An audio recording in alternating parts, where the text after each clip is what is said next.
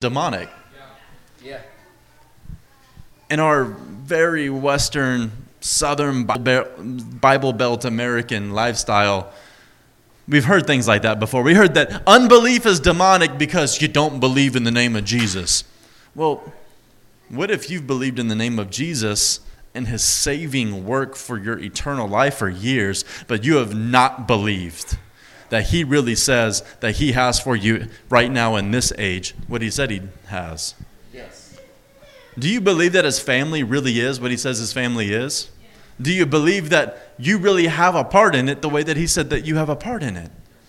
See, unbelief does not only have to do with an unbelief towards the man Jesus and his saving work. It has to do with the characteristics of Yeshua himself. If you don't believe that he is who he says he is, if you do not believe that he is who the prophets said that he would be, if you do not believe that he is who the apostles proclaimed and testified him to be, then there's unbelief there. And I think Pastor Landon and Devin covered that really well with you. That's an interesting thought. When we look around, we see in the modern church that most churches spend phenomenal amounts of money, time, and effort on getting someone to believe that God exists. And then over time, what that produces is a bunch of shallow Christians because you spend most of your time just convincing yourself that God exists. Then you have apologetics YouTube channels. Okay, raise your hand if you believe God exists. Okay, good. Well, then let's move forward into something that really matters and can actually edify you, encourage you, grow you, and cause you to become like him. I mean, James himself said that even the demons are on the same page with you on that front, right? So to what Pastor Devin and Landon shared with you in the past weeks, I say this: unbelief gives birth to poneros. Do you remember what the word poneros means? It translates into the English as words like evil or wicked or bad, but our English language on this one does not even come close to expressing what it actually means. It's not just a matter of morality or character. Poneros is evil characterized in you being exhausted, strained, and weary all the time. Has any of your Christian existence caused you to be weary, exhausted, or frustrated? That is not the way. So on this fine Father's Day of 2023, happy Father's Day, by the way. Happy Father's Day.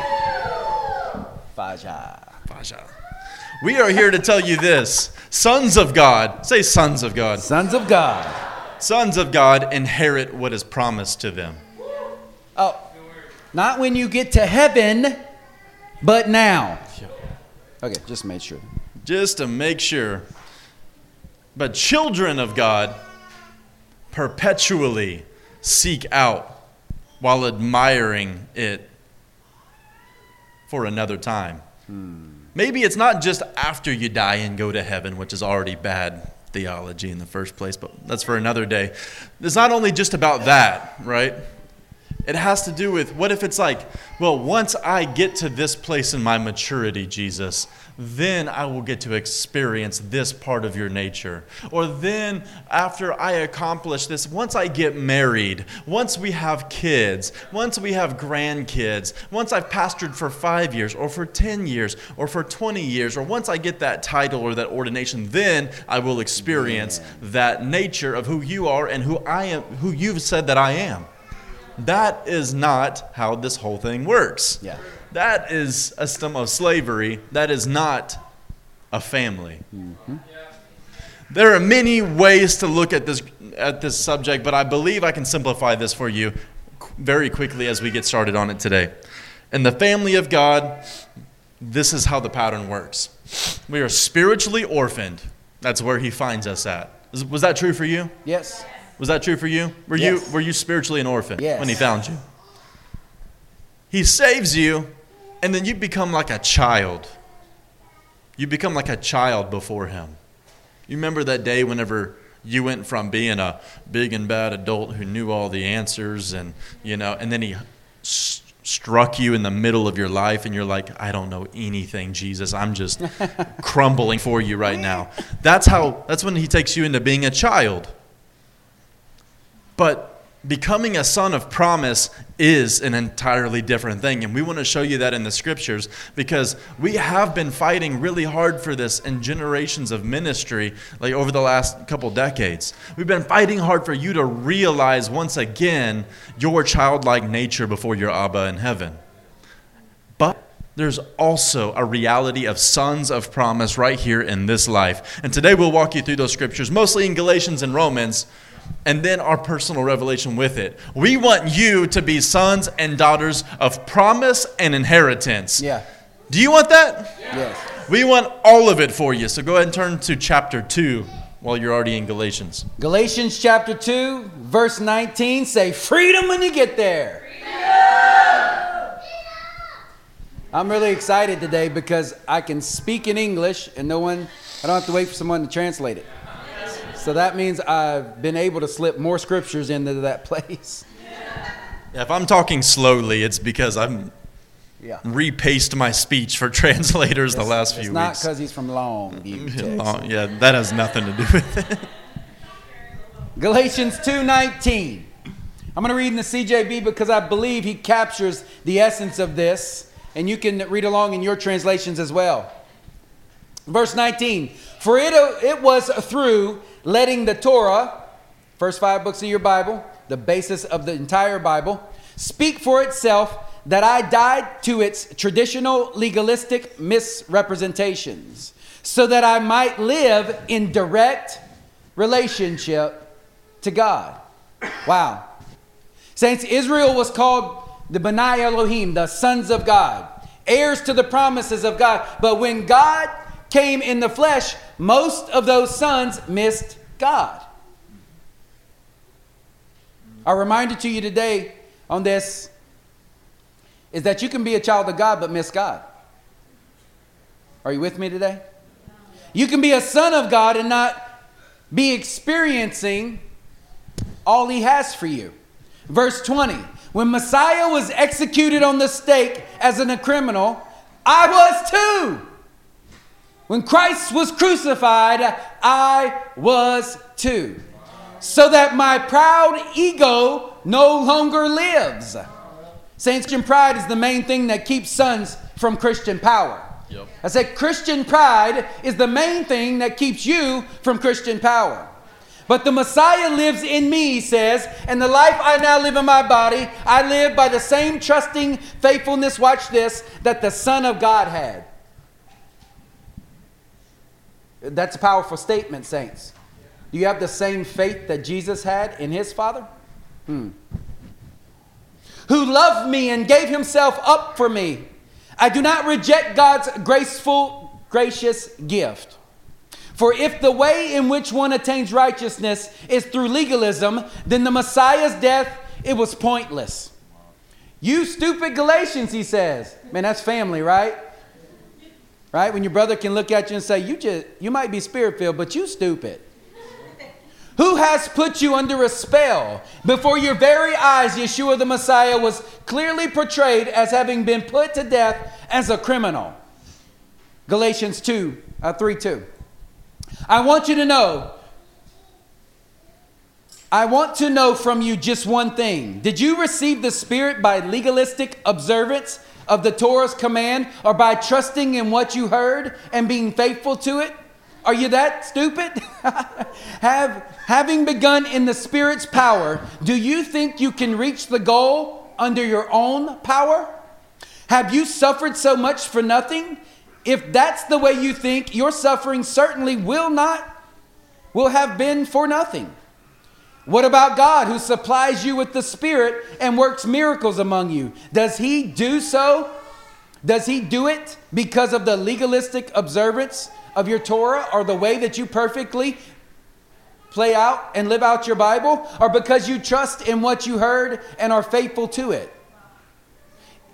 It was the same with Abraham. He trusted in God and was faithful to him, and that was credited to him as an account of righteousness. What's the message today called, saints? Freedom. Freedom. And we're looking for freedom within the sons and daughters of the living God today. Somebody say freedom. Freedom. I want you to ask yourself today as we are sharing the Word of God with you. Am I there yet? Do I believe yet? If not, am I going to walk out of this place with being okay with the yet? Or are you going to do something about it today?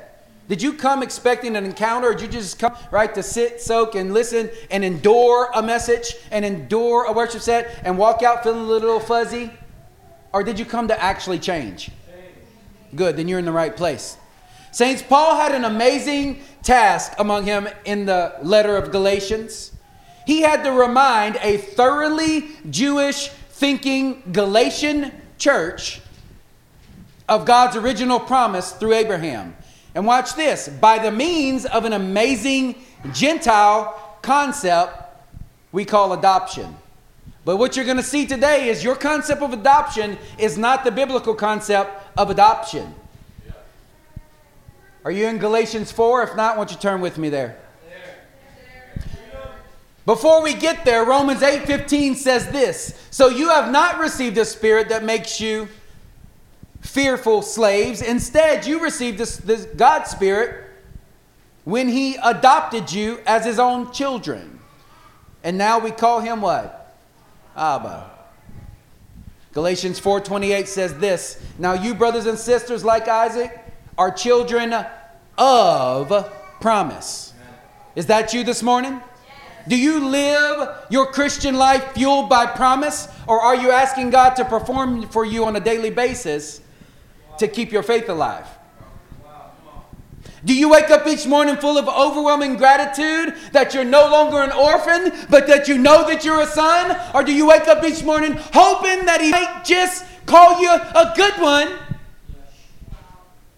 Saints, every promise from your Father in heaven is amazing because of what it aims at. But listen, a promise given with no destination is cruel. And cruelty is not our Father's nature. Amen? Galatians says that you are children of promise. What does that mean? That means that you are the reality of what was spoken to Abraham, and that the sons of God are those who are fueled by being the promise, just like Isaac. There was a promise spoken, and you are it. But did you think that meant that you were just people who of promise, who are fueled by like promise? That's a promise, and man, it's just magnetic, so it keeps pulling me through life. Do you think your Father's just he's actually one that just dangles a carrot in front of you your whole life in order to get you to move? That's called puppeteering, and that's not God. Let that soak in for a minute. What about some of those unanswered promises right now? Yeah. Because whenever we start talking about the word promise today, as we are sharing this with you, you have to understand what promise actually means and what it means for a good father to actually speak a promise over you. Because we've even got some bad parenting concepts here in America where kids are like, Mom, can we go to the splash pad? It's like, next week maybe. Do you promise? You're like, yeah. And you just hope that they forget. For me and I might bring you. Yep. Perform for me and I might bring you. Okay, yeah, I'm hitting a little close to home on that one. Anyway, show up for parenting class. Could you imagine Isaac on the day that he follows Abraham up the mountain? Put yourself in his shoes for a minute. The trust that took him up the mountain was not the same that brought him down. He went up with uncertainty, but he came down with confidence. You, friends, are like Isaac. He went up with doubt, but he came down with none. Interesting. When you reluctantly follow in the footsteps of Abraham, isn't Abraham the father of our faith? Right? We are the seed. King Jesus is the seed of promise. We're in King Jesus, so we are that promise. Yes. Yeah. When you reluctantly follow in the footsteps of Abraham, it's like saying that the ram caught in the thicket has not been provided for you. But when you know that your good Father in heaven sent his best in your place, you will live a life running down the mountain with a newfound freedom, with vigor and power, and all of a sudden you feel free. It was for what that Christ set you free? It was for what? It was for what? Freedom. Freedom's not an American cliche. Freedom is actually only something found by God for the sons of God. Galatians 2:20 says this: when the Messiah was executed on a stake as a criminal, I was too. My doubts and my reluctance and everything else was crucified on that cross 2,000 years ago inside of Messiah Yeshua. So that my proud ego no longer lives, but the Messiah lives inside of me. And the life that I now live in my body, I live by the same trusting faithfulness that the Son of God had too, who loved me and gave himself up for me. Watch this. So I do not reject God's gracious gift. That's interesting that he wrote that. That means there's a possibility that you do. Saints, the gift from our Father is the freedom to do what you should, not what you please. Amen? This is actually what Galatians is going to go on to tell you, that unlocks the treasury of heaven that you're sitting on. You're in his house. It's full of the treasuries of heaven, the arsenal of heaven, and everything's yours, but you're going to have to unlock it. Galatians is about to help you do that. I remember the first time I met Pastor Landon and Emily. Man, they had a dream. They had a promise. They felt like as a young married family, the Lord was going to give them children. Were they right? Yeah. Yeah, they just keep on coming. It's like popcorn.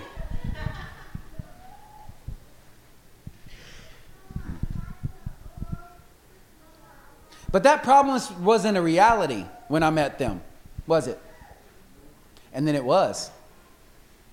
And then it was no longer a promise at that point, was it? It was now a reality. Promise, reality. You don't have to hope for what you have, right? Yeah. The reality, the first one they called Judah. And now he gets to be a prospect of his father. Judah's a prospect because he has been born into the best position possible to receive his father's full inheritance, because he's a child in Landon's house. Amen? Yeah, Landon. Landon, is there anything in your life that you plan to withhold from Judah? No. If he grows up to be a man of God, but then he does not love Jesus along with you, is there some things in your life that he may not be able to participate in by his own choice? Yeah. So then he would not become your protege. Protege actually means one who is protected and trained or whose life is furthered by a person, experience, prominence, or influence. Isn't that what Jesus did to us? Isn't it? Isn't that what he's done for us? Hasn't your life been protected, trained, and furthered by the one who has perfect prominence, perfect experience, and perfect influence in your life? Yeah. Then Jesus aims to make you the same thing, his protege. Galatians is written to a Jewish church in a Roman culture. Follow me with this for a minute. You're a Jewish church in a Roman culture. You're an American, but now you're in Mexico. And they're going to teach you some things you do not know. But they need to teach you as an American through an American culture. Well, Paul's about to do this to a Jewish church inside of a Roman culture. And he's going to teach them about adoption. And you're about to learn something about adoption too. Because this adoption isn't like you would have it. Matter of fact, if you grew up in a Roman household as a child, you began as a child. You had tutors. You had teachers. You had even slaves in the house that had more authority than you did, and you were subject to them. But there was a time that came as you grew as a young man in knowledge, understanding, and stature. And your father watched you as you grew up.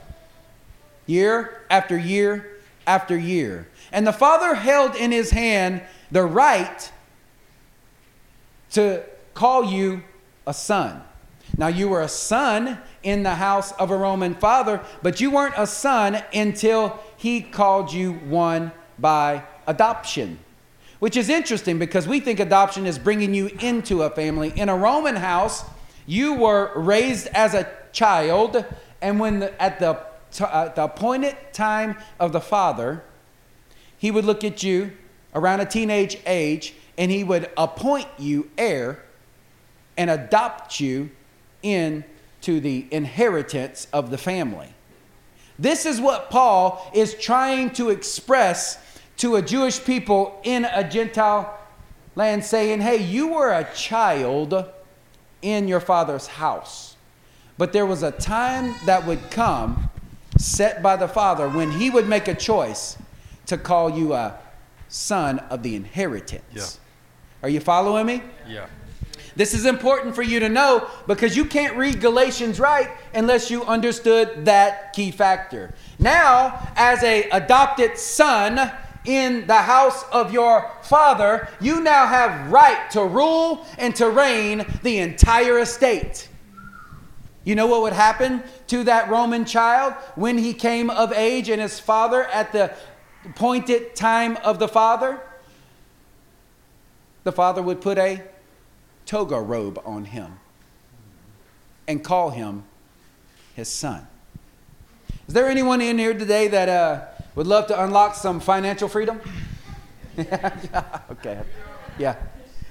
Yeah. Well, we're going to do one better than that. We're going to teach you how to unlock some kingdom inheritance today. Amen? 2 Corinthians 6:1, stay in Galatians, says, as God's co-workers, we urge you not to receive God's grace in vain. Could you imagine receiving an inheritance and you can't touch it because you hadn't figured out how to get to it? For he says, in the time of my favor, I heard you, and in the day of salvation, I helped you. Watch this. I tell you, now is the time of God's favor. Now is the time of his salvation. Now. Somebody say freedom. Galatians chapter 4 says, what I am saying is that as long as the heir is underage or immature, he is no different from a slave, although he does own the whole estate. Okay. The heir is subject to guardians and trustees until the time set by his father. Wow. So the church in Galatia had Jews in it. They had been spread out across the area. They had Jews who had come into a knowledge and belief and following of Yeshua Messiah. But it was full of Gentiles. And so you can think about, what does it mean whenever you preach a gospel of only freedom to a people, and then they start talking and behaving like the other group of people who are coming out of a bondage of legalism? And you start seeing that behavior, and then they're saying that that's their salvation. That that's what their salvation looks like. You can imagine that whenever you have put your life on the line, and you have sold all, given all, laid all on the line, and then you come back and you find that someone soiled the thing that you fought to give to them. That's exactly what Paul was seeing with the church in Galatia. He saw them running to a bondage of slavery by the law after they had never experienced that before because they're Gentiles.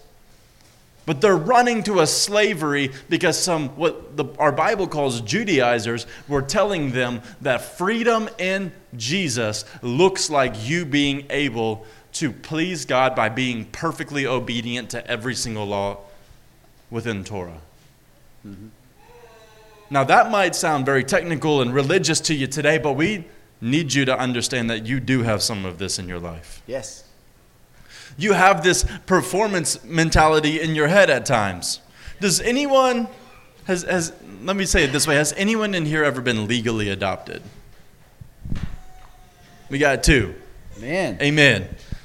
Does anyone here feel that they have been spiritually adopted into God's family? Amen. Does anyone here feel that they have been adopted especially into this local church family? Amen. Yes. Then let me ask you this. If you accept that adoption, then later reject it in your heart, do you still not have the name of the parents who adopted you? Are you not still marked on your heart with the family and the call of the family here, even if you, right now in this room today, feel far off from the others who are sitting next to you? Even if you feel distant, if you're relatively newer to this community and you still don't feel like you can quite relate, that you can quite walk into the community that's here the way that you see other people do, this is what we're talking about. Or if you've been here so long that you feel like you have a record of wrongs written against you, so it makes it hard for you to be able to speak to and relate to and draw near to the people who have loved you for a long time, because you have a list of indictments in your head of things that you've done wrong or that others have done wrong to you. We're saying that you can be right here in this room, be a part of this family. There's a grand kingdom family that covers the breadth of the earth. And there's a family right here in this room. And we're saying that not only with Jesus, but even with others here in this room today, you can be an adopted son or daughter sitting in this room and be telling yourself every day that you're not. Yeah. So just because you temporarily reject the calling and the benefits of God's family does not then reject the reality of your adoption. That's why people fight for you. That's why some of you here in this room have fought for me. They said, no. We became family, and right now you're not acting like it. Right now you're not talking like it. Right now you are rejecting the thing that clearly God settled a long time ago. Why are you? No, this is done right now. Has anyone in this church ever done that for you? I know every single one of you in this room, and I'm willing to say 90% of people in this room, I have personally sat with you and explained to you how you are family and you do belong here. This is an issue within not just Remnant Church, but within God's people. So this very simply, though, denies you the realization, not realization like in your brain, like you realize something, but the realization, the manifestation of a promise that came at the time of your adoption. This effectually keeps you as an adolescent son in the house that always is looking forward to something that is far out, but struggles to live in it today. This is what Paul's getting to here. It's not just some deep, far-off theological thing.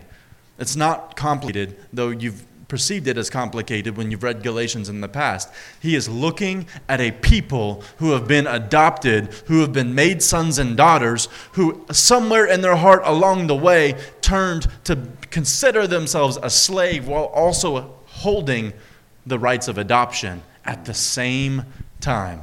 Consider today if that's you. Yeah. Did you hear what Galatians said? As long as an heir is underage, he is no different from the slave, although he owns the whole estate. That is a powerful reality to think about. I'm doing a test for you. Some of you just heard, I am a slave. The others of you heard, I own the whole estate. Right? Yeah, okay, got you. I am a slave, right? Honest, anybody thought that? Amen. Well, at least we're talking to one. And the rest of you are liars, so we're talking to all of you. I own the whole estate. Somebody said, praise God.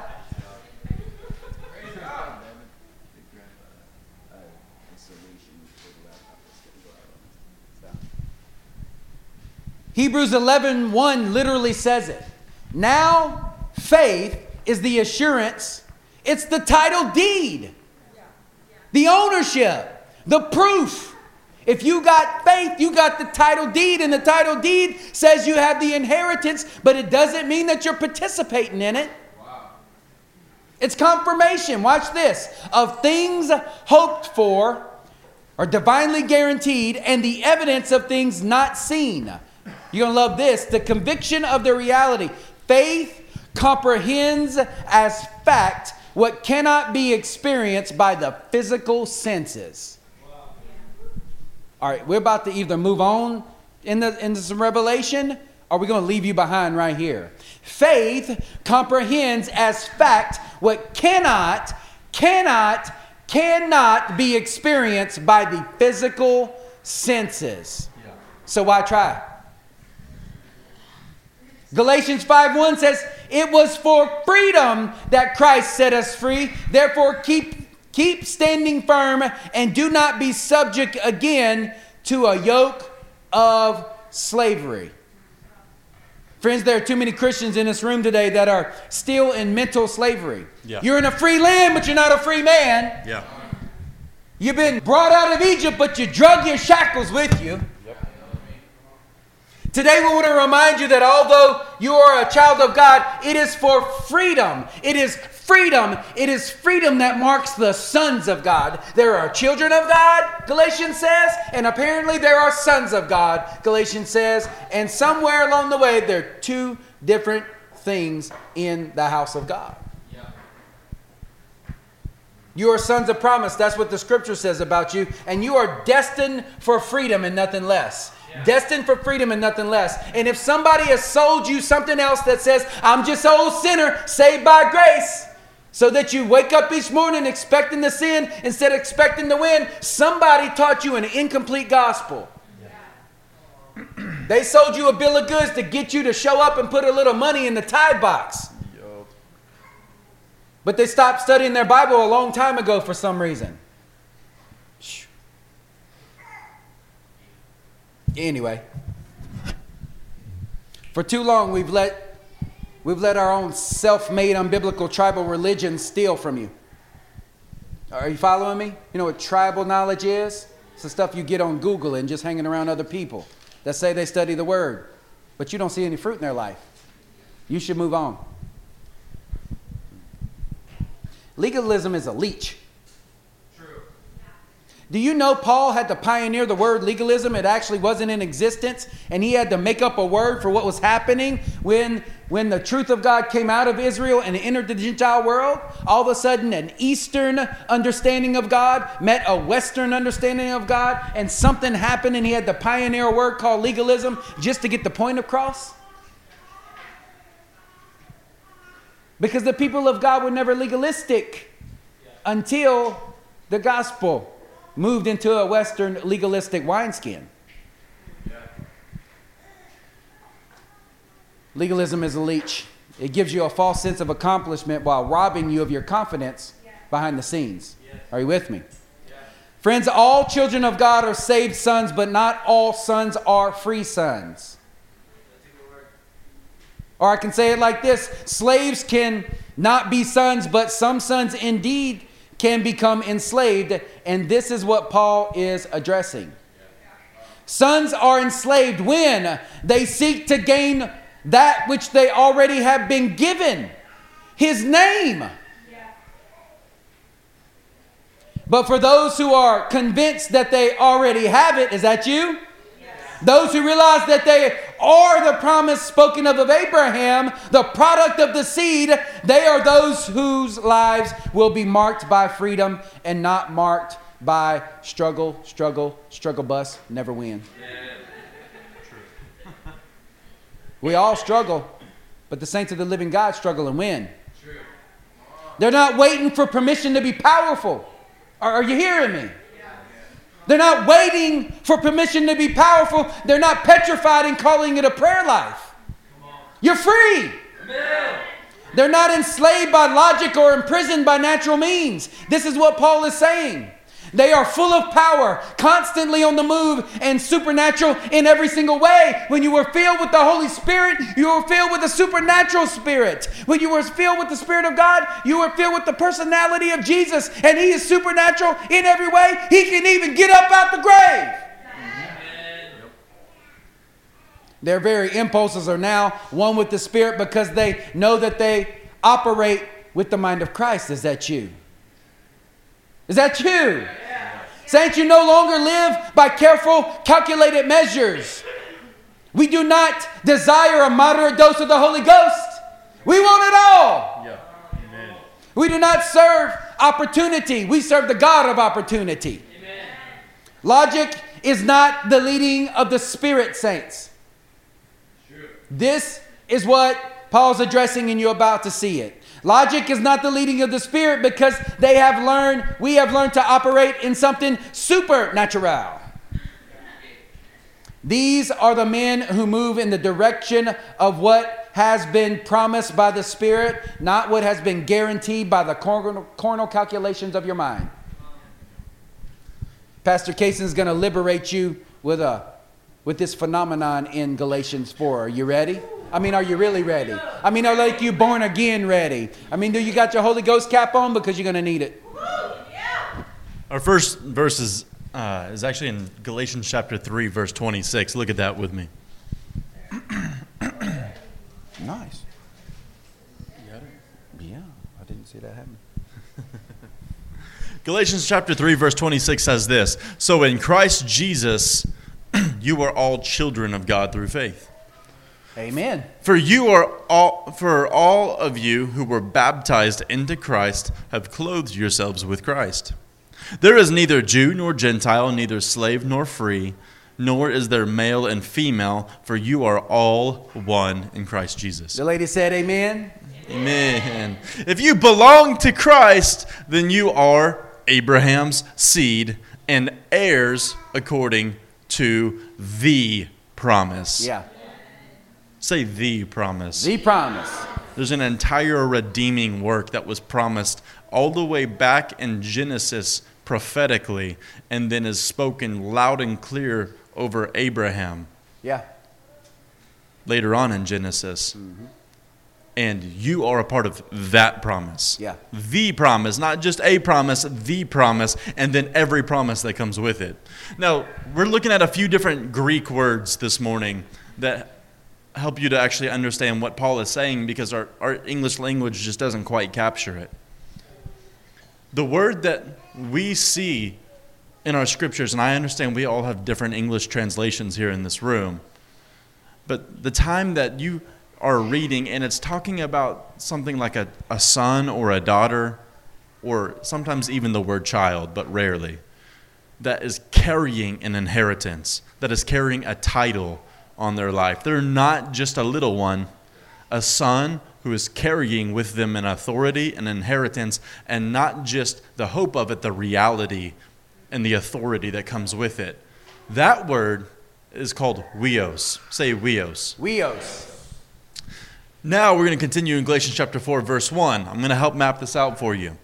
Galatians chapter 4, verse 1 says, "What I am saying is that as long as an heir is under age, he is no different from a slave, although he does own the whole estate. Yeah. The heir is subject to guardians and trustees until the time set by his father." That was different from the Jewish culture, where there was a bar mitzvah at a specific age. Yeah. And then you had to get on board with it. In this case, a father was waiting to see the characteristics of a son who had come into revelation of his inheritance. And then he got what was called the toga virilis. Yeah. His very own manhood and his inheritance given to him.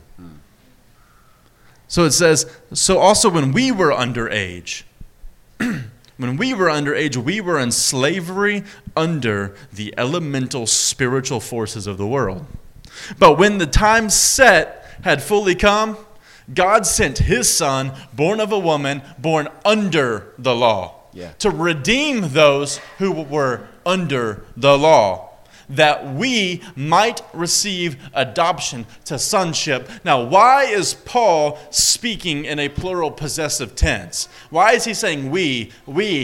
He's not talking to Gentiles. He is teaching Gentiles the reality of what Jews had been set free from.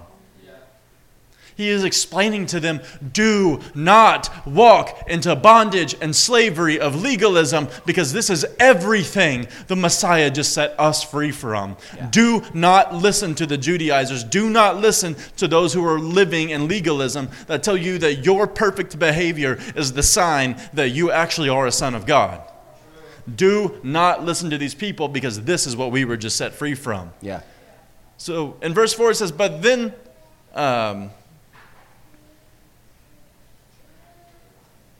so here we go. And right here in this word it says that the heir is subject to guardians and trustees until the time set by his father.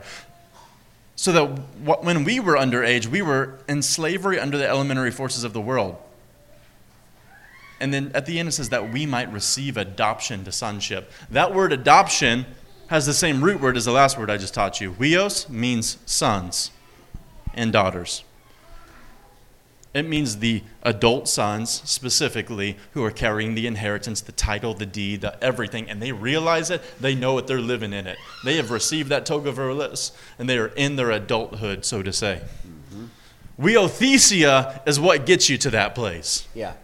Weothesia is one of the most important words for you to understand in this, to understand what adoption into God's kingdom looks like. Because we do understand very easily in our culture orphans who were given up by their parents, or who were homeless, or had to go into foster care because their parents weren't able to take care of them at that time. And then you adopt them into your family, and they share no blood with you. They don't have any genetic share with you, but they take you into their family. We say that is adoption. Mm-hmm. And that is true, even in the Roman culture. But then there was another layer to it, and that weothesia was required even for the children who were already in the home. Mm-hmm. So there was an adoption that was for everyone. Why is that important? Because even to the early church, there was a struggle to understand, is this salvation through this Messiah, is this for the Jews? Is this for the ones that share in blood with the one whom was prophesied about? Or is this for me too? Do I really belong in this family? Like, I get that, like, I'm being saved, but did I get saved so that I could just come and be a slave in this Messiah's kingdom to these Jewish people? That's an interesting question to think about, because you have probably thought in those ways sometimes too. Jesus, did you save me so that I could just come be a peasant to these pastors in this church? That's some nasty language, y'all. And I don't even like saying it, but it's what a lot of the American church is living in. Yeah. They're a bunch of drone bees going to church to do the bidding of the pastor who's sitting over 4,000 people at church every day. Now, pastors, let's move on from the mega machines and go back to the word. This is the importance of sonship. Whenever you're actually appointed as a son, you are taken out of either completely being an orphan or being a son who has not realized the weight of his inheritance. Yeah. Now, Romans 8, chapter 9 also says, in Romans chapter 8, verse 16 says, the Spirit himself testifies with our spirit that we are children of God. But listen, if children, then heirs also. Why is that having to be said whenever we just said that huios, by way of weothesia, then makes you a son who's living in inheritance? It's because there are two words to express children in the Greek language. Mm-hmm. Huios is the realized son, the appointed son, the son who has come under the appointment of his father to be at the forefront of the household. Yeah. But it says that our spirit is testified with the Holy Spirit that we are children of God. That word is teknon. And teknon, it says, if teknon, then heirs also, heirs of God and fellow heirs with Christ, if indeed we suffer with him, so that we might also be glorified with him. Yeah. We are showing you, essentially today, that you might have a revelation of adoption and consider yourself a teknon.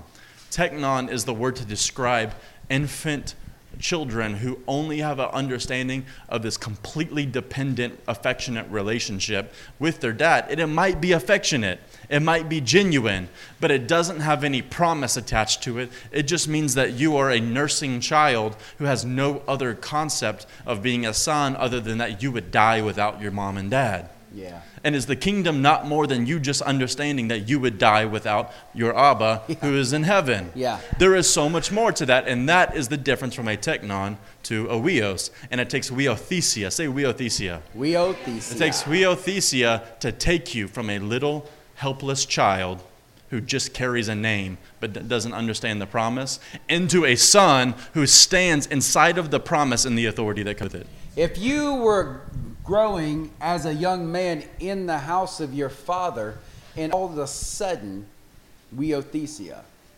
happens, an adoption as a son, that's an experience inside the house of God. It's a transformation. Any of you done being transformed?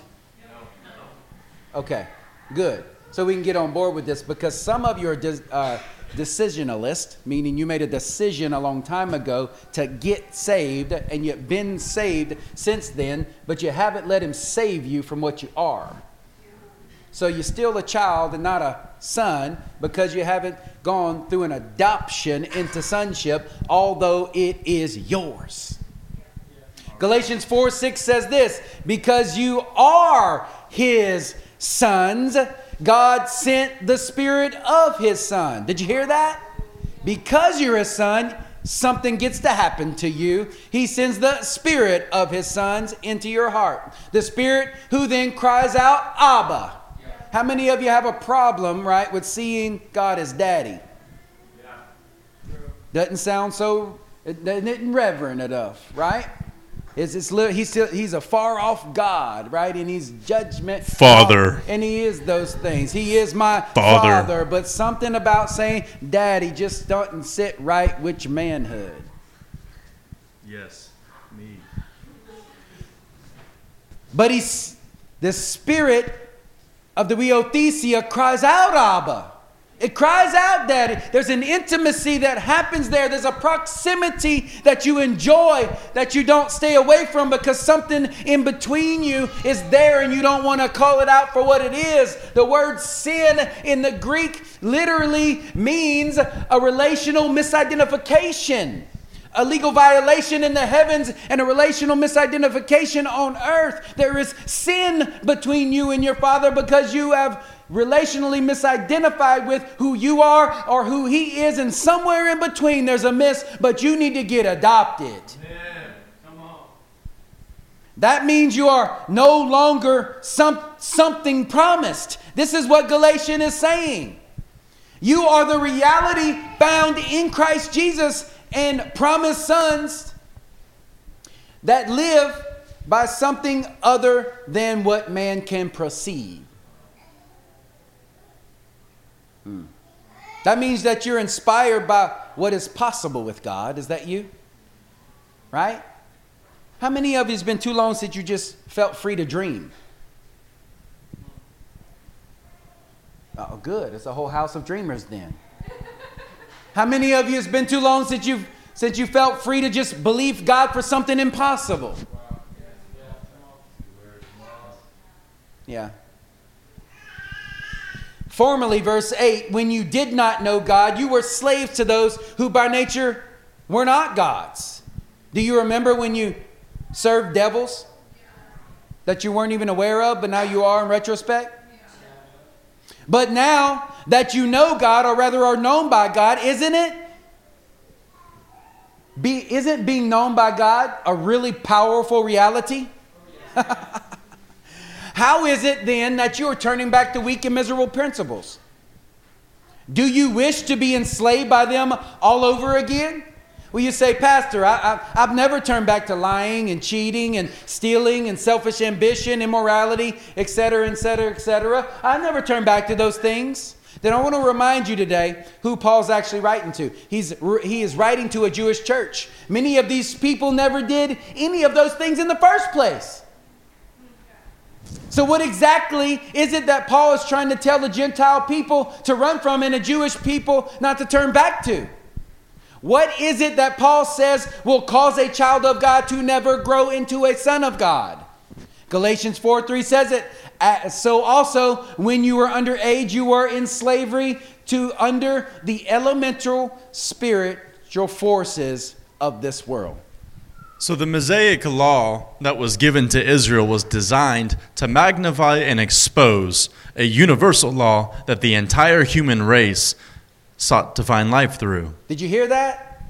God designed a law within his nation that he chose. Abraham built a nation. Inside the nation, right, would express the nature of God to all nations. Inside of that, he created a law that would expose a problem and a reality going on in the entire universe. Everybody really needs to know that they're loved. That really everybody needs to know that they're a true son. That really everyone knows that they are living the life that Yahweh has intended for them. But they needed to start with knowing that all men fall short of the glory of God. So he started there because men did not know that. But then the law that he gave caused them to understand that. And then he could work from that place because now they were in need. There might be like 2 or 3 people in the room today who will catch the root word of the Greek word I'm about to share with you. But the elemental spiritual forces that are spoken about here is translated as stoichion. I know you know that word. Stoichiometry is what you study in college or in school whenever you're studying chemistry. You're studying how elemental forces interact with one another. And there's a reason it's called a science. A science is a study of a pattern that you can see realized in the earth. We have physics, we have chemistry, we have biology, we have many, many types of science. And we who are sons within God's kingdom are not under the elemental spiritual forces of this world.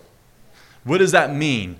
So we might consider things like theologically to come out as like cause and effect, right?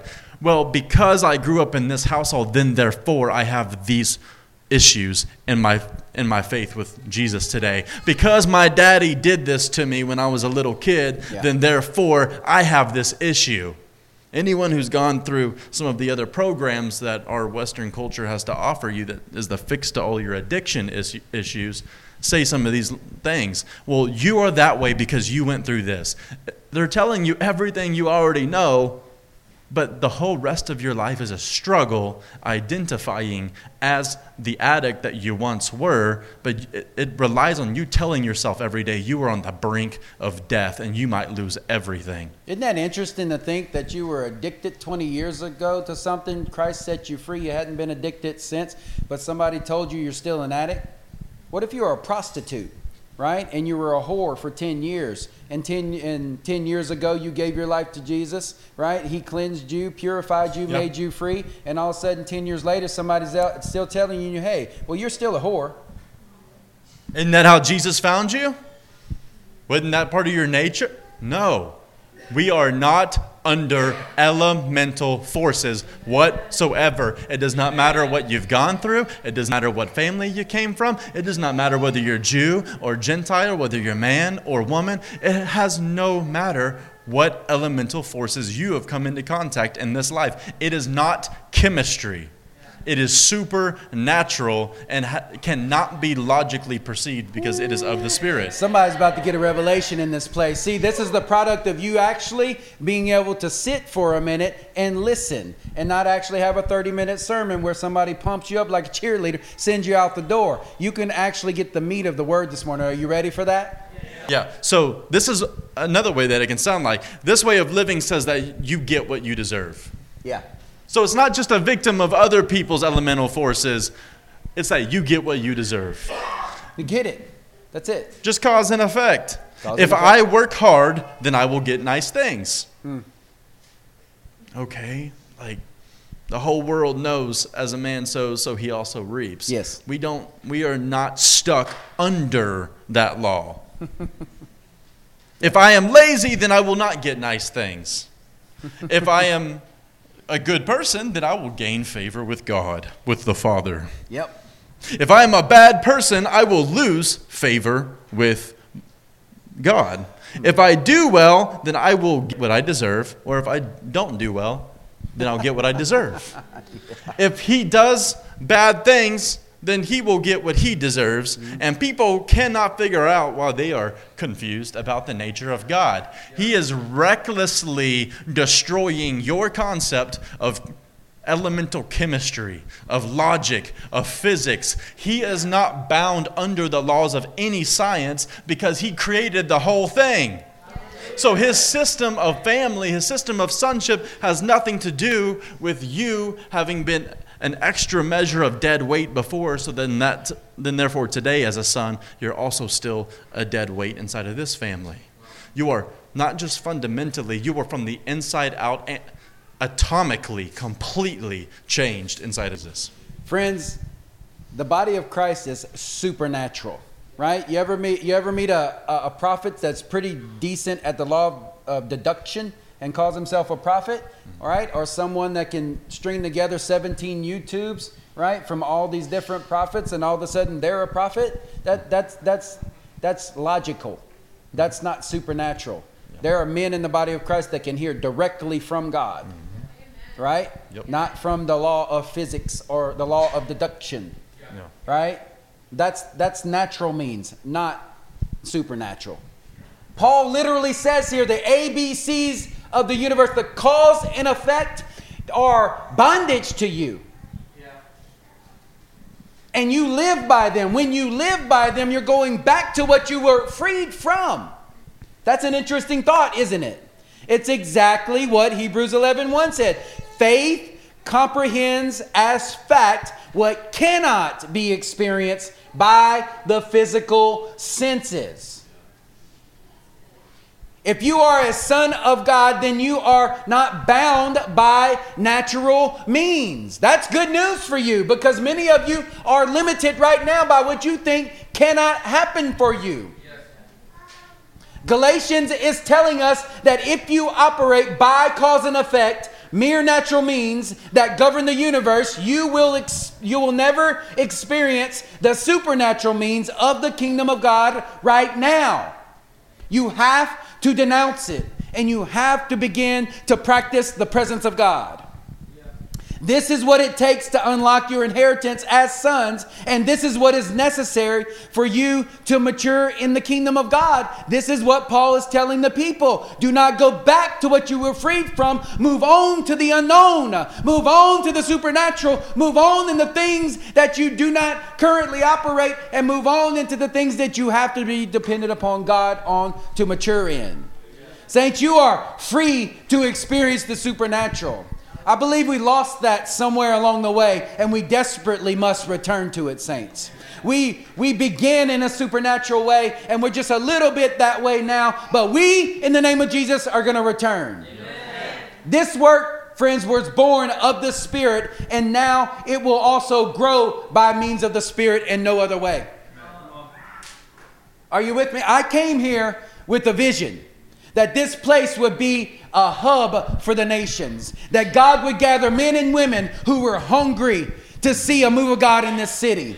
Men and women that were not satisfied with the status quo. Men and women that were not okay with just getting lost in the mega monstrosity we call churches today. Men and women that would call out for the name of the Lord and would see the lost saved in this city, would see the homeless with roofs over their head because they would put them in their homes, would see the dead raised, would see pastors repent from their garbage that they call whatever they call behind a pulpit, and they would rise up in the calling that they were called to. And we would see men and women at a young age be anointed by the hand of God to go and to plant in other nations and to come in this place to be equipped.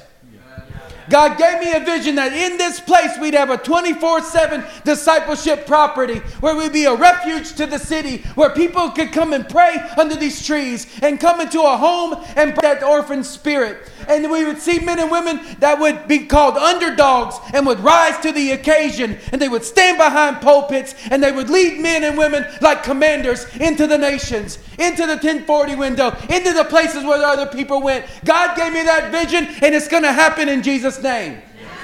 And then God's given you some vision because you're sons and daughters of the living God, and you're called by a promise. You are the promise, and you have a promise. And God's spoken to you things too. Your families will be restored. Your families will be filled with the Holy Ghost. They'll come out of dead religion. Your sons and daughters will return back. These are the things that are going to happen for you. God spoke to you and He's given you vision. He's given you insight and He's said to you some things. And in the name of Jesus, we're going to have leaders here that's going to show you how to go out and get what God has given to you in vision until it becomes reality. Yeah. This is what He has shown us in this place. We're going to be a hub for the nations. We're going to disciple men and women to love Jesus, to call upon His name, to walk away from sin and walk into sonship. We're going to see these things happen right here in this place. You're just the remnant of that, saints. God's going to give us a Gideon's 300 in this place. We're just getting started. I got no money. I got no strength, but I got the power of the living God. And that's all we need, apparently. Saints, freedom fuels fresh faith, and you need some. I said freedom fuels fresh faith, and you better get some. Romans 5 verse 1 says this. So since we have come to be considered righteous. What? I'm considered righteous? Yep, with all my failures and everything that's in this little body. I'm considered the righteousness of Jesus Christ by God because of our trust. Trust in what? Trust in His promise. Eve trusted God and she received a child. Noah trusted God and he never flooded the earth before again. Abraham trusted God, and you're the seed sitting in this place. David trusted God, and God said, I'm going to give you the throne. Joel trusted God, and God said, I'm going to pour out my spirit on all flesh. Your sons and daughters will prophesy. Your young men will have vision, and your old men will dream dreams. Come on, there's some old men in the house that need to dream again. There's some young men in the house that need some vision. I can tell you that. Yes. Let us continue to have shalom with God through the Lord, Yeshua the Messiah. Verse 6, for while we were still helpless at the right time, at just the right time, the Messiah died on behalf of the ungodly people. That was you, but you are not that any longer. Amen. When I first encountered God, I was not looking for Him. He found me. Isaiah 65:1 said, I made myself accessible to those who did not ask for me. I let myself be found by those who did not seek me. I said, here I am, here I am, here I am, to a nation that did not call upon my name. Maybe some of you grew up in a church. I did not. Thank the Lord.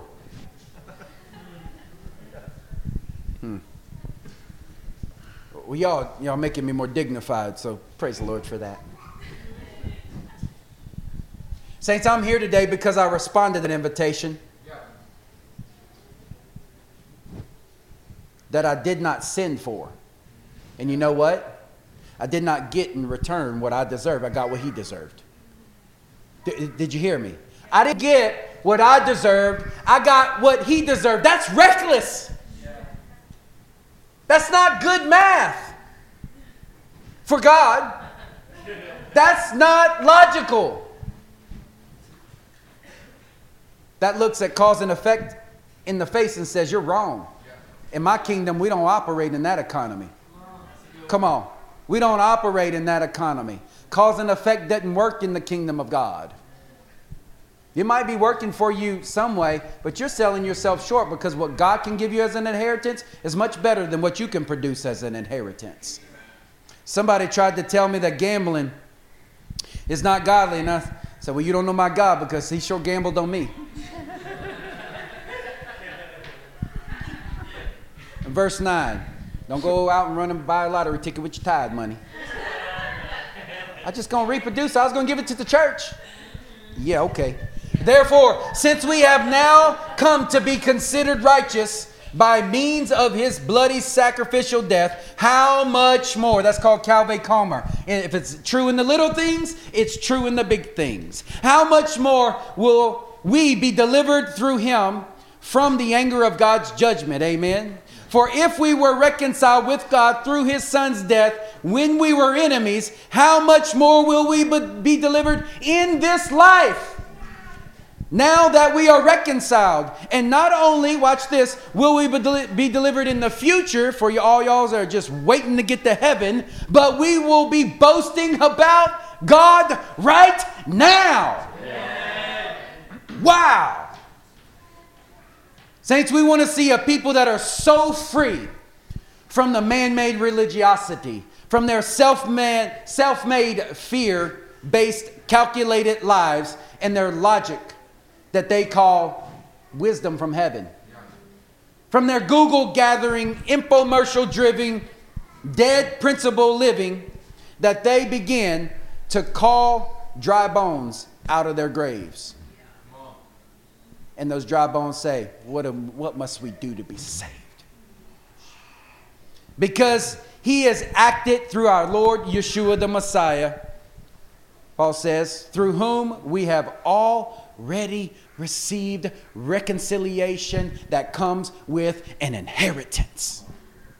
In the kingdom of God, he doesn't wait for you to die to give you an inheritance. He gives it to you now.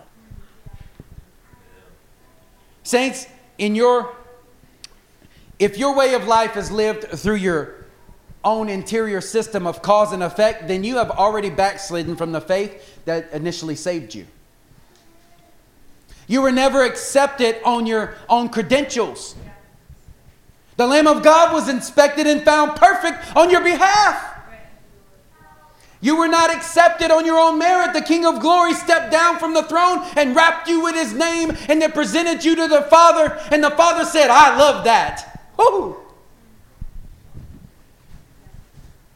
You were saved and called a child of God by his own mercy, and you will become a mature son the day that you finally move forward in the same faith that you started with.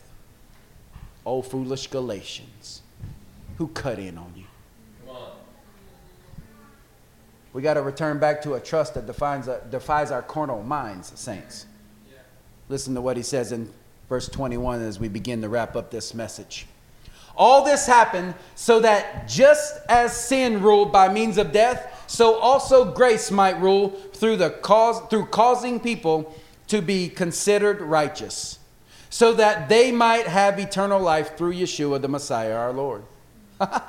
Which one's more powerful, death or grace? Do you believe that? Then you wouldn't be so afraid of death. Does that cause you to want to not do anything in the kingdom, or does that inspire you to do more in the kingdom? If that causes you to want to do nothing, you just need to get saved in the first place, saints. Friends, the law of cause and effect will never bring life. This is the design of the Mosaic law. That's why it's still perfect and good in every way, because it was designed to kill and point you to the one that could bring life. As a matter of fact, in Romans 7, is exactly what it says. It says, therefore, what are we to say? That the Torah is sinful? Nope. Heaven forbid. Rather, the function, say function. Function. The function of the Torah was that without it, I would have not known what sin is. So it illuminates. For example, I would not have become conscious of what greed is if the Torah had not said, thou shalt not covet. But sin, seizing the opportunity afforded by the commandment, worked in me all kinds of evil desires. For apart from Torah, sin is dead. I was once alive outside the framework of Torah. But when the commandment really encountered me, sin sprang to life, and I died. The commandment that was intended to bring me life was found to be bringing me death. For sin, seizing the opportunity afforded by the commandment, by Torah, deceived me. And through the commandment, sin killed me. So the Torah is holy, that is, the commandment is holy, just, and good. What does that mean for you today? Yeah. The Torah was moral, civil, and ceremonial.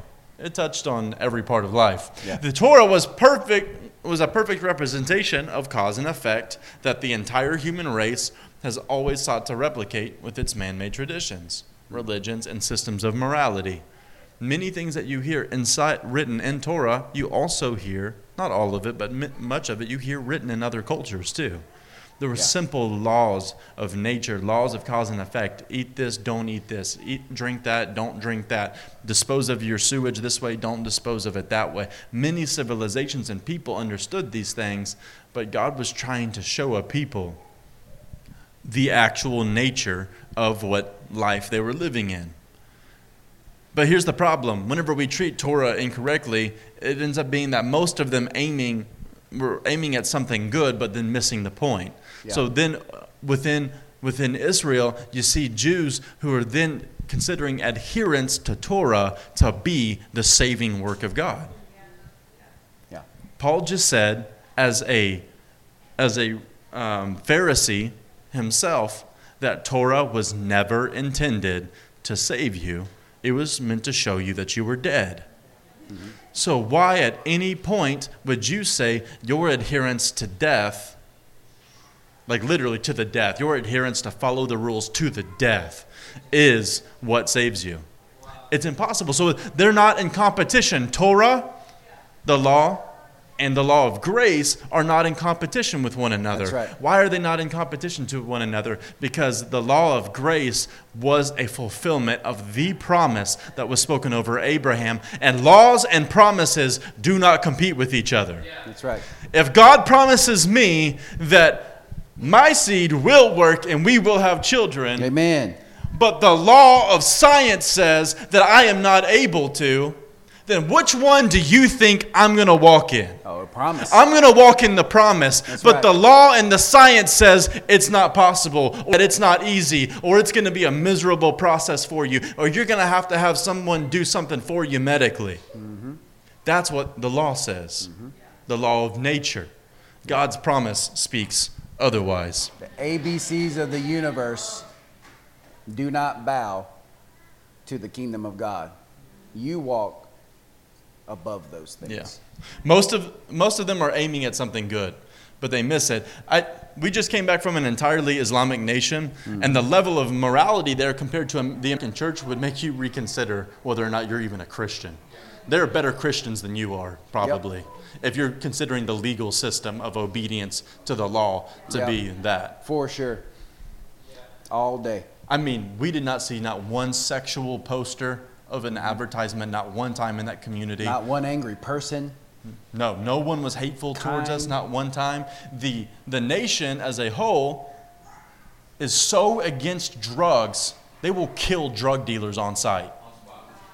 They will not let it into their country because they say that it will destroy their people. They will not let any of it in. So if there's this high morality people within Islam, does that make Islam kind of okay? Oh no. Are they good people? Are they good people? See, none of these people were murderous. None of these people were violent. None of these people were any of that towards us. We had warm welcomes from every Muslim we ministered to. Some were just scared. Honestly, they were scared of us. Yeah. But here's the thing. There are only two kinds of religions on the planet. And Islam falls into the one that you do not fall into. One requires you to bring something, and then the other one won't allow you to bring anything. Okay. Say that again. One religion requires you to bring something so that you might find yourself good in the sight of your God. The other one says there is nothing you could possibly bring to me to prove to me that you are good, because I already said that you are good regardless of what happened yesterday or what will happen tomorrow. I'm telling you, as long as you stick right here with me and you carry my name and my identity with you, you are a son of mine. And even if you mess up tomorrow, or even if you messed up last week, there is nothing you can bring to me to prove to me that you are good. Yeah. Do you see how that divides us from literally everyone else in the world? Yeah. Even those of high moral code. Colossians 2:6 says this: Therefore, as you have received Christ Jesus the Lord, also walk in him. How did you receive him in the first place? You put your trust in what he could do that you could not do. And by his Spirit, he saved you. How do you think that you're going to be sanctified any other way? This is what Galatians is saying. Do not turn back to the elemental truths of this world because they are no longer true for you. Instead, having been firmly rooted and now being built up in him and established in your faith, just as you were instructed, and now overflowing with gratitude. Gratitude is the attitude of the kingdom, and every man must carry it the entire journey. But he will not if he thinks that the promise was fulfilled the day he got saved 10 years ago, or baptized 10 days ago, or filled with the Holy Spirit 10 hours ago. Every son of God will only have one person to blame for his maturity in the end, and it'll be King Jesus. Now listen to me as we wrap this up. Does that mean that you have no responsibility in your transformation? Absolutely not. You have to show up to grow up, saints. You must be fully present to become full of power. And that part's on you.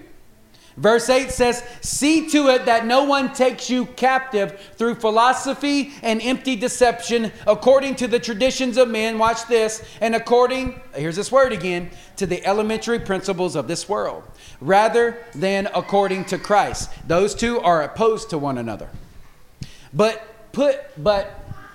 we put so much trust in the cause and effect, in logic, and in principle, that we imprison ourselves in a powerless Christianity and enslave ourselves in what Jesus delivered us from. It's why the letter was written to the church of Galatia. If it was possible for them who were so close to the origins, is it not possible for you today? Paul's point to Galatians is this: it was for freedom that Christ set you free. He devotes a whole chapter 5 to it. It's for freedom that Christ set you free. Foolish Galatians who cut in on you. Wow. Why do you call yourself a child of God, yet if you're honest, you know that you're not free? Yeah. How do you know that you're not free, saints? This is what he said. Sons are set free and remain free. Children indefinitely look forward to freedom and admire it from afar. Wow. Is that you?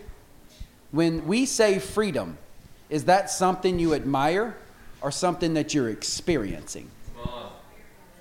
You can be a son in the house of God your whole life and still be bound by a slave mentality. Luke 15 is where we're going to end today. Turn with us there as we close out. Freedom. Say freedom when you get there. We're going to read this with you today, and then we're going to have you stand up and just receive what the Holy Spirit wants to do.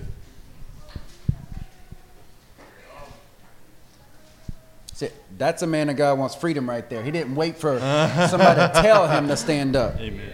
Alan, you're going to get it too, brother. Come on. You're receiving it right now. That's already. right. Come on. Come on. Robe him, Lord.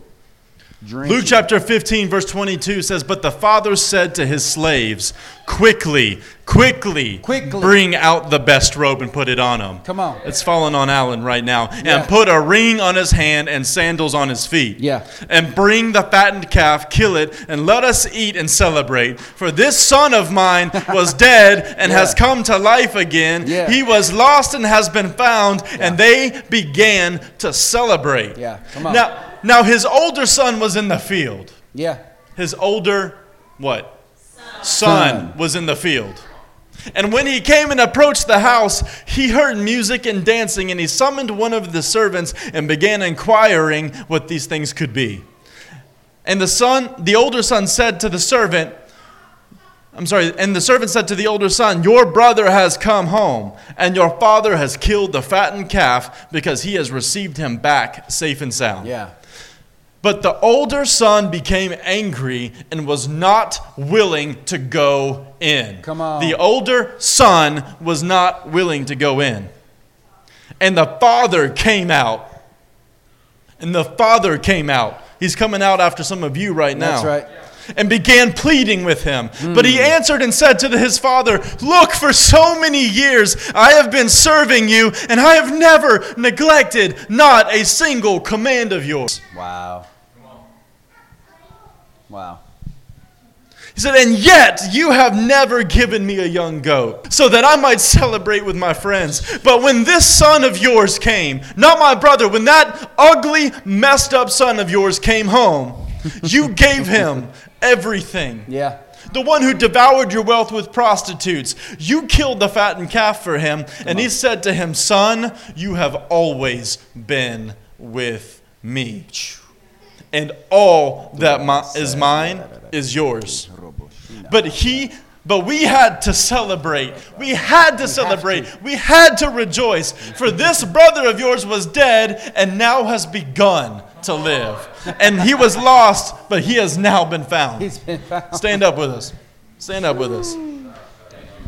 Why does the older, seemingly more stable son in this house carry with him the embitterment and the disenfranchisement of a slave?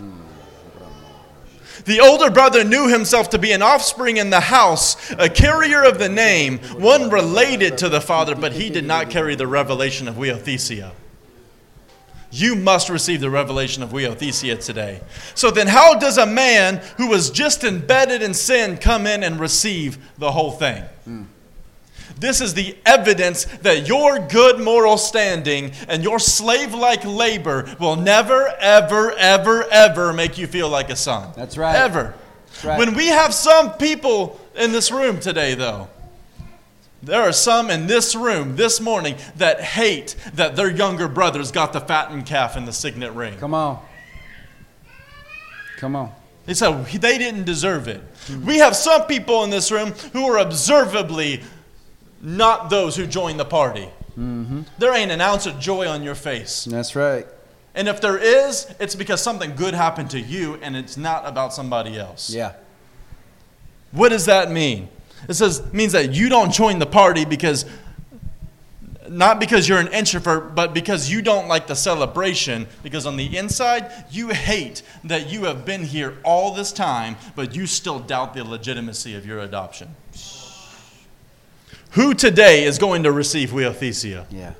Come on. Come on, this breaks off jealousy of legalistic older brothers. Weothesia solves the orphan issue of a sinful younger brother. The same answer to both issues. It'll kill your legalism and it'll kill your sense of not belonging all at the same time. Who today is going to receive an adoption that is even for those who were birthed in the room but still don't know that they are sons and daughters with a promise? Come on. Jonathan David Helser sang these lyrics. "I am your beloved.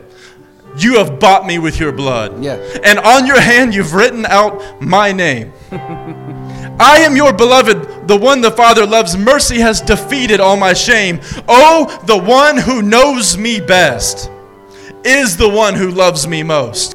The one who knows every single thing that you've done wrong the most is the one who loves you most." Yeah. There is nothing I have done that has changed the Father's love. If you're going to become a son of promise today, I have to remind you first, you have been made a beloved child, a teknon of Abba. Yeah. In Jesus' name, you are free right now. Yeah. Come on. Of the list Freedom. of accusations that make you Freedom. feel anything other than a child of God. Freedom, Lord. Freedom. Anything other than a beloved brother in the room. It's broken off now in Jesus' name. We're walking out of a lifestyle of watching our younger brothers receive an inheritance and hating them for it. Yeah. Do you hate that the young men in the room or that the young women in the room have an expression of freedom and joy that you don't have? He's going to solve that in your heart today. Yeah. Come on. Your disenfranchised concept of family is broken off right now. And we proclaim weothesia over every single one of you today. You're not just a child in this house. Come on. You're a beloved, called, empowered son and daughter who carries the name and the inheritance of the family. You are adopted in every single facet. Wow.